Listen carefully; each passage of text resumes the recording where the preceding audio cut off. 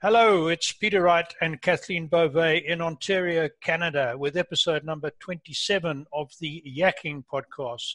This is where we talk about life, business, and more, and to bring you tips and ideas for a changing world. And as we know, the world is really changing right now. As always, we have another interesting guest for you today. But first, let me welcome Kathleen, my co-host from Kitchener. Hi, Kathleen. How are you doing today? Hello, Peter, and welcome everyone. I'm doing great. Thank you so much. And thank all of you for tuning in as usual. We so appreciate it. And we also appreciate your comments. We do have a very interesting guest with us today. Her name is Hannah Brown, who is the founder and primary consultant with a company called Performance Matters. And you know what? Welcome, Hannah. And I'm going to put it right to you right away so you can tell our listeners and viewers exactly what you do. Welcome, Hannah. Thanks very much. Thanks, Peter. Thanks, Kathleen. So I live in Kitchener and I have my own company called Performance Matters. Primarily, I'm a learning consultant, so I design custom training programs for clients. And back in the day, it was in class, in person, live.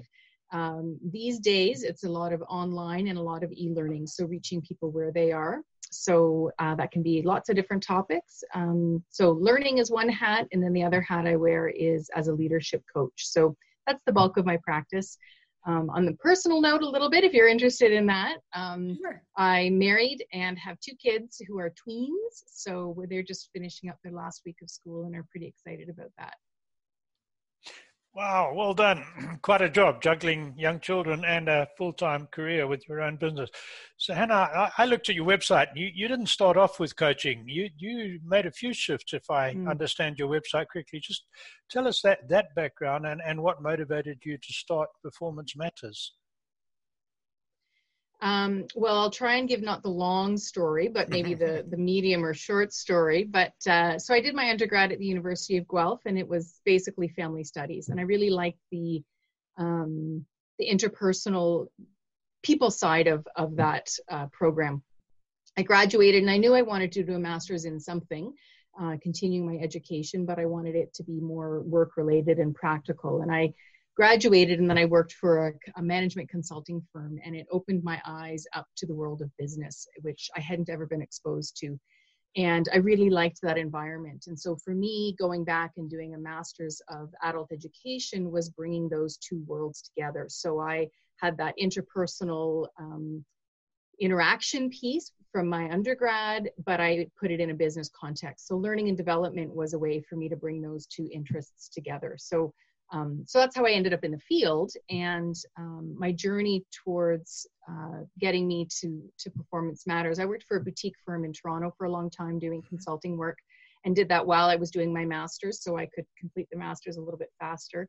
And yeah, I just like working on projects and with lots of different clients in different industries. So maybe it's an attention span thing, I don't know, but I like the variety of different projects and different clients. So consulting gives me that. It also lets me balance things with my family really nicely. So especially when my kids were really little, I didn't want to go back to being a director and kind of really long hours and long days of childcare. So still working long hours, but they're broken up so I can take time off in the day to be with kids. And then, maybe I work in the evening as a trade-off. So consulting's given me a lot of flexibility, which has been nice. Very good. Can you tell our listeners about personality assessment tools? I think you call it DISC on your website. DISC, yes. ISC. Can you explain what that is exactly? Yeah, for sure. So I've been using DISC with a couple of clients for years, and it's basically a personality assessment or a behavior assessment. So, and there are lots out there. There's Myers-Briggs and is another common one. I like DISC because it has 4 quadrants, which in a training context, when you have a chunk of time to walk people through the model, it's something that they can really easily gravitate to and kind of sticks with them.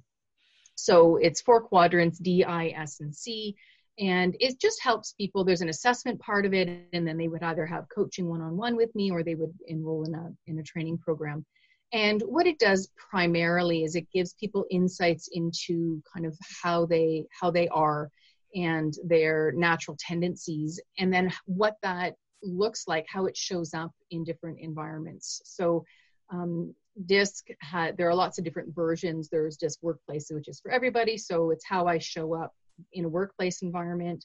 There's DISC Management, so how I show up as a manager and how I might need to adjust my own management approach when I'm dealing with individuals on my team, because understanding that each individual will have a different personality and preferences and ways to be motivated, and that I would need to delegate to each of them a little bit differently. And that's part of my role as a leader, is to adapt my style to my team members' needs. And they have other ones for sales, and if people are in conflict, understanding conflict a little bit more. So above all, it's an assessment that helps people understand themselves, and then also adapt how they interact with others so that their relationships can be stronger and more effective, I suppose. Do you work with companies? Does that answer your? Absolutely. Yes. Thank you. So okay. Do you work with companies of all sizes? I do. So with coaching, that's one-on-one. So that could be with really small organizations, certainly. I do find that there's a bit of a critical mass where companies need to be, being in Waterloo Region, there's a lot of startups. So that's why I say that. So typically they need to have, a certain number of people or revenue funding coming in order to be able to start thinking about, okay, what's my next step here with developing my culture or my leaders? So I would say, startups, the 1 to 20 employees, probably not so much, but scale up companies, certainly, so 20 to 200. And there I've worked with organizations on their own internal leadership and employee development programs. I've also worked with companies, one in particular, a tech scale up, who wanted to have a learning program for their customers. So their customer bought their product, and their initial approach was to send one person flying out to all the different customers to train them. And they realized that as they scaled, that wouldn't be sustainable. So they wanted to have a learning strategy that they could move towards, that they could grow into as they scaled. So I didn't mention at the beginning, I probably should have, but yeah, learning strategy or curriculum design is another piece of putting all those pieces together, individual courses and coaching and that type of thing. What other scenarios would a company call you up to have your services? What sort of situations might they encounter that would require someone with your skill set to bring in to kind of to just help them get them organized or resolve their issues? Yeah. So because most of what I design is custom design programs, so I have a few courses and leadership models and things that I bring into the programs that I design. But oftentimes there's some kind of a pain point. My sales reps aren't selling enough of widget A, they're selling widget B, or the sales reps need help to close, or I've been working with a mutual fund company in Toronto for years, and there it was a little bit of legacy. So they had a lot of folks who were retiring and had a lot of institutional knowledge, and they wanted to capture that before they retired, and they didn't have policies and procedures or training materials in place. So that project was kind of twofold. One is we documented what is it that they do in their job so that we could capture that institutional knowledge before they retired. And we presented it as a training program and job aids and kind of how-to guides. So when they brought new people on board, they could onboard them much faster using these training materials. So that's another example of when somebody might bring me in. So again, it's kind of looking at what's that curriculum or that training strategy, and then what are the building blocks behind it. So the starting point can be different things. Another client, Linamar, that I've worked with for years, they wanted to build their leadership bench strength. So I think it was 2012, a while ago, worked with them to clarify what are their leadership competencies and how do we create a leadership development program to help them run their business. So it wasn't so much kind of foundational leadership skills, but business leadership skills. So financial acumen, negotiation, managing risk, thinking strategically, that kind of thing. So yeah, different starting points, and then courses or curriculum kind of roll out of that. Wow.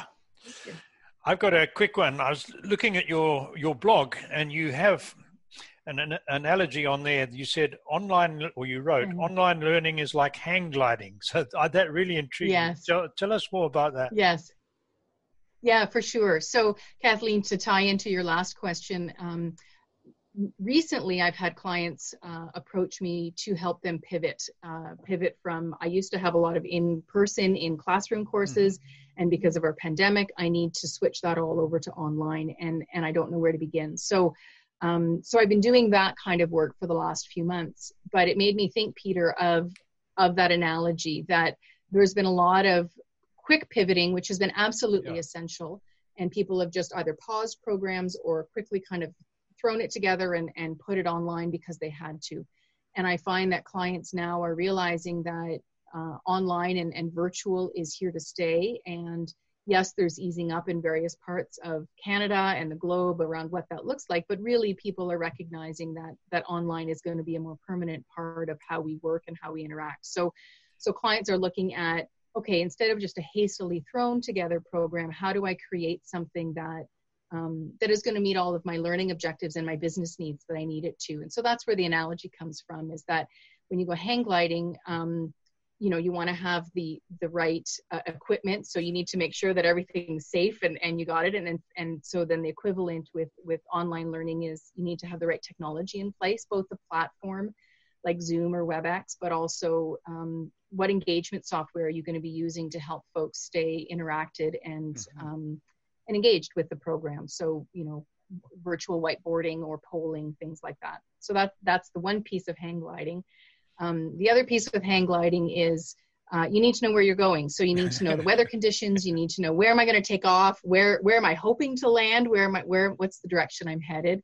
And that really is comparable to having a really good design. So making sure that you've thought through what's the sequence of learning, and how am I going to leverage different tools and functionality to make sure that it's really an engaging program that meets my needs, or like the business needs.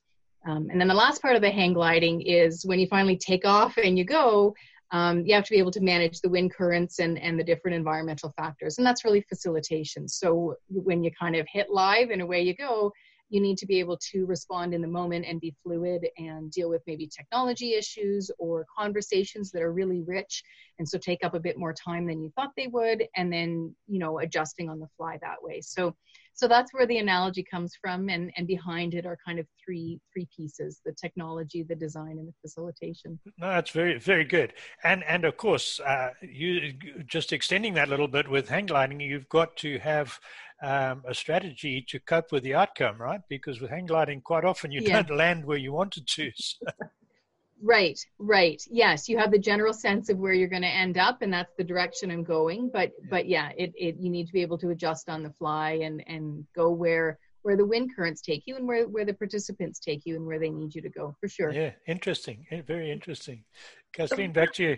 Thank you. So Hannah, I think on your website you make reference to online learning as well as e-learning. I would have thought that they would have been synonymous, but perhaps you see a distinction between the two. Would you like to elaborate on that? Yeah, absolutely. That's a great question. So every field has all of their acronyms and jargon that we use. And so in the learning and development field, or training and development field, e-learning and onlining are two common terms that obviously are coming up more now. So I make the distinction between online learning as something that is synchronous. So you have a facilitator, it would be like Zoom or Adobe Connect. So there's a set time when everybody comes together virtually, and there's a facilitator or a trainer who's leading you through that course curriculum or that course content. So that's online. Sometimes it's called virtual, or sometimes it's called e-classroom for electronic classroom. So there's different kind of terms.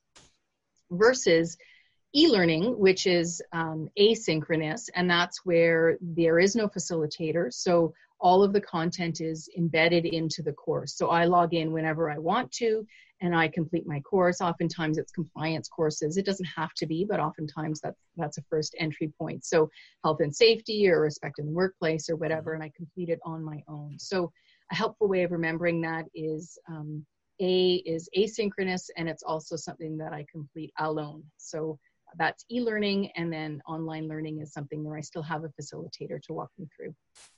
Okay. That very good explanation.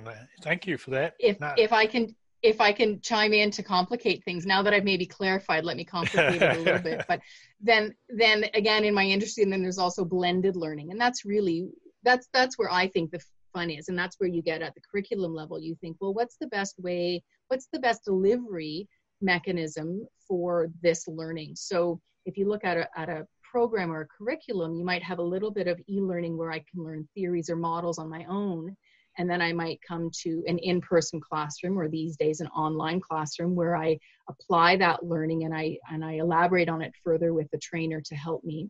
And then if there's a learning management system or an LMS, then I might go do I might engage with those people offline, so through discussion boards or chat, and then I might do another e-learning, and then I might do some on-the-job application or have some coaching. So there's lots of different delivery channels or modalities that you can use and that you can pull together. And so the catch-all phrase for that is blended learning. Blended learning, okay. And I can see blended the importance learning. of that. Yeah. Yes.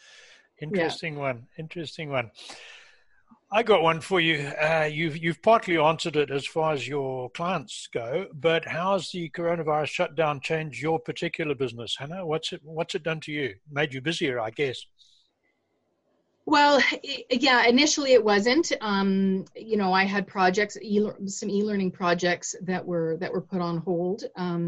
Initially pushed out a year. I had one non-for-profit, and they had to cancel their whole summer program. So we just said, let's stop work, and we'll pick it up next year if that still makes sense. And other ones that got pushed out to the fall. So certainly there was an impact, and everybody was kind of holding their breath. And then I started having conversations with folks about, well, what could it look like if it was online? And a lot of times that was just kind of spitballing and brainstorming and helping clients realize that, it can be, this classroom program can be done online. And this is what it would look like. And a client that I redesigned a program, it was a leadership program, and they had a very experiential hands-on activity called Empathy Toy. It's kind of a package that you buy, and it has building blocks, and you physically build structures in the classroom. And they're like, well, what can this look like online? And so, I worked with the facilitator, and we came up with something, and I'm happy to say that she facilitated it last week, and the replacement activity worked great. So a lot of those early conversations were about just reimagining what it could look like. And some of those stopped at conversations, which is great. And I'm happy that I could help clients kind of rethink their next steps. And sometimes it turned into projects where I could step in a more wholesome way and help them redesign. So yeah, I've been busy enough, but like I said earlier, I have tweens at home. So I've been juggling, working from home, which I normally do, but now all of a sudden having kids here too, and managing schoolwork. Sure. So yes, I've been keeping busy, which has been great. Good. That's good. And do you think that any of those changes that you've made because of this pandemic, do you think a lot of these will be permanent changes in how you are conducting business going forward? Yeah, I think so. I think e-learning will continue to have a home. But certainly, I was designing online programs 15 years ago, and it kind of quieted down and was being replaced by e-learning because that was, I don't know, more fashionable or whatever. But with this resurgence of online, I think I will continue to see online projects coming from clients and online requests. In part in response to that and those conversations I was having with clients and with colleagues, like some of my colleagues have only had an in-person practice, and they're a facilitator or a trainer, and they go into companies and that's what they do. And so all of a sudden all of their work dried up. And so talking with them, realizing that they also needed help to pivot their in-person programs to online. So So I've created a course. It's new. It's gonna start in July, which I'm pretty excited about. And it's really to help learning and development professionals take an existing in-classroom program and redesign it for online. So I'm putting the best of my expertise and knowledge into it. So how do I think about technology? How do I think about the high-level design and reimagining, an empathy toy activity in a virtual environment? And how do my slides and my materials maybe need to be different for an online delivery? And then what are the tips that I need to know for facilitation? So to answer your question, yes, I think there will be a piece of how my practice has pivoted that will continue going forward. So you've built quite a reputation for yourself as an expert in coaching and in what you do. Thank you. Is most of your business then through word of mouth, or are you? Is it just great marketing? And of course, I'm sure it's got to be some of that. But is it? I'm sure because of your reputation, a lot of it is just from one company talking to another company and recommendations. Yeah, I think it's a few things. I've been a learning consultant for 20 years, so a lot of it is just a body of. I've been doing this a long time. For a long time, my base. And my client base was in Toronto. So in the last probably 6 years, I've really been trying to shift that to Kitchener-Waterloo, which is where I live. I got tired of the 2+ hour commute going into Toronto. Mm-hmm. But now with online, maybe that opens things up for me. Who knows? So partly it's just that I've been doing this that long. I also love chatting with people. I love networking. I love talking to somebody over here. And even if it's not even related to learning and development or my practice, if there's a way I can connect them and they can help each other, then I like doing that. So yes, a lot of it is referrals, and word of mouth. And I actually for 2020 decided that I would put more effort into kind of my online presence and social media. So that's been my own learning this year, and certainly COVID now. I mean, LinkedIn's has become a pretty crowded space, but just figuring out how do I share my expertise with others and build a bit more of a brand online. So I guess it's those three things. Excellent. Great. Well, if some of our earlier guests experience through this little show of ours is anything to go by, you could be getting quite a lot of publicity. One of our authors recently has just gone over the 500 views in the last couple of weeks on YouTube. So we're finding this is working Excellent. Well. And picking up on something you mentioned, connecting, we're finding amazing, what's the word, Kathleen, synergies, I suppose. We interviewed somebody you may know who creates maps, and just before that we'd interviewed an author, and we put them in touch, and the author needs a map done, and we put another Perfect. author in touch with a publisher, and it just happens. So we're really pleased. I love that. It's happening. We got a little bit of time, so I've got a question for you. Sure.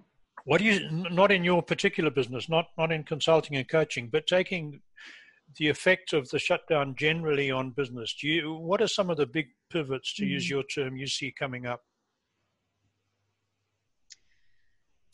Well, I think I would echo a lot what I'm reading in the Globe and in the KW Record that organizations are realizing that online is here to stay. So they're looking at how they can respond. So, not just tech companies, but companies in general saying, yeah, employees stay working from home through to the end of the year. And what does that look like?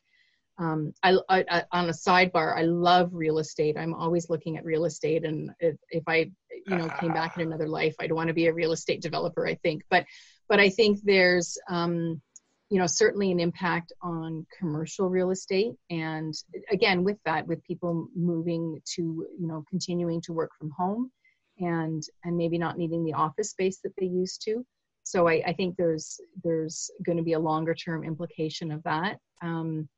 I think, and this part makes me sad because I was commuting into Toronto and I refused to drive. So I have my e-scooter that I would take to get me to the GO train station, and then I would take the GO train in. So fully support public transit, and have been so excited about the transit hub here in Kitchener. and the Ion. But I see that public transit's going to have a really hard time. People will be nervous about using that communal space to get around. So I think there's going to be an uptick in car sales and car usage, which, makes me sad because of the environment.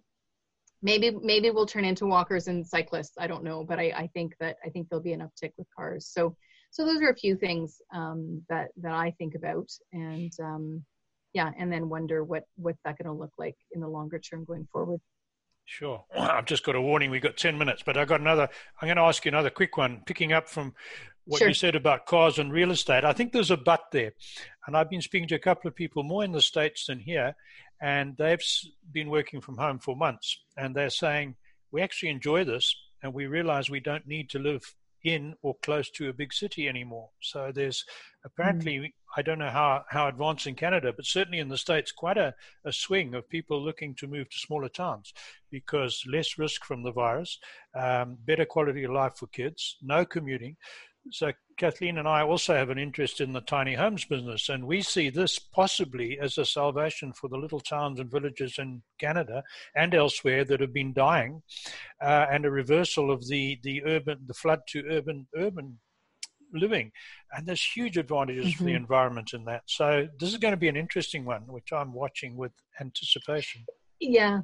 It is, and my husband, he works internationally. He's in software sales, and so his company's based out of France, and he every day is talking with colleagues from around the world, and it's interesting to hear the perspective he gains from that. So he has colleagues in Poland, and and even if you think of lots of European or even Asian countries, like they don't have the real estate that we have here, and so he has colleagues who are he has one colleague in particular who has an 18-month-old and I think a 4-year-old at home. His wife's a nurse, so she's working out of the house, and his apartment is so small, he has an ironing board set up for his desk, and he's trying to work full-time with 2 little kids at home and no childcare. So I think you're right. I think there will be so that's on the residential side. So I think people will, where they can, and it won't be the same globally, but certainly in Canada, a move out of bigger cities, out of the shoebox condos that people have been living in, and maybe coming to places like Kitchener-Waterloo. So I think the residential real estate market will do okay. I think it's the commercial space, that real estate market that will maybe have a bit of a dip. Yeah, definitely. Yeah, but I agree.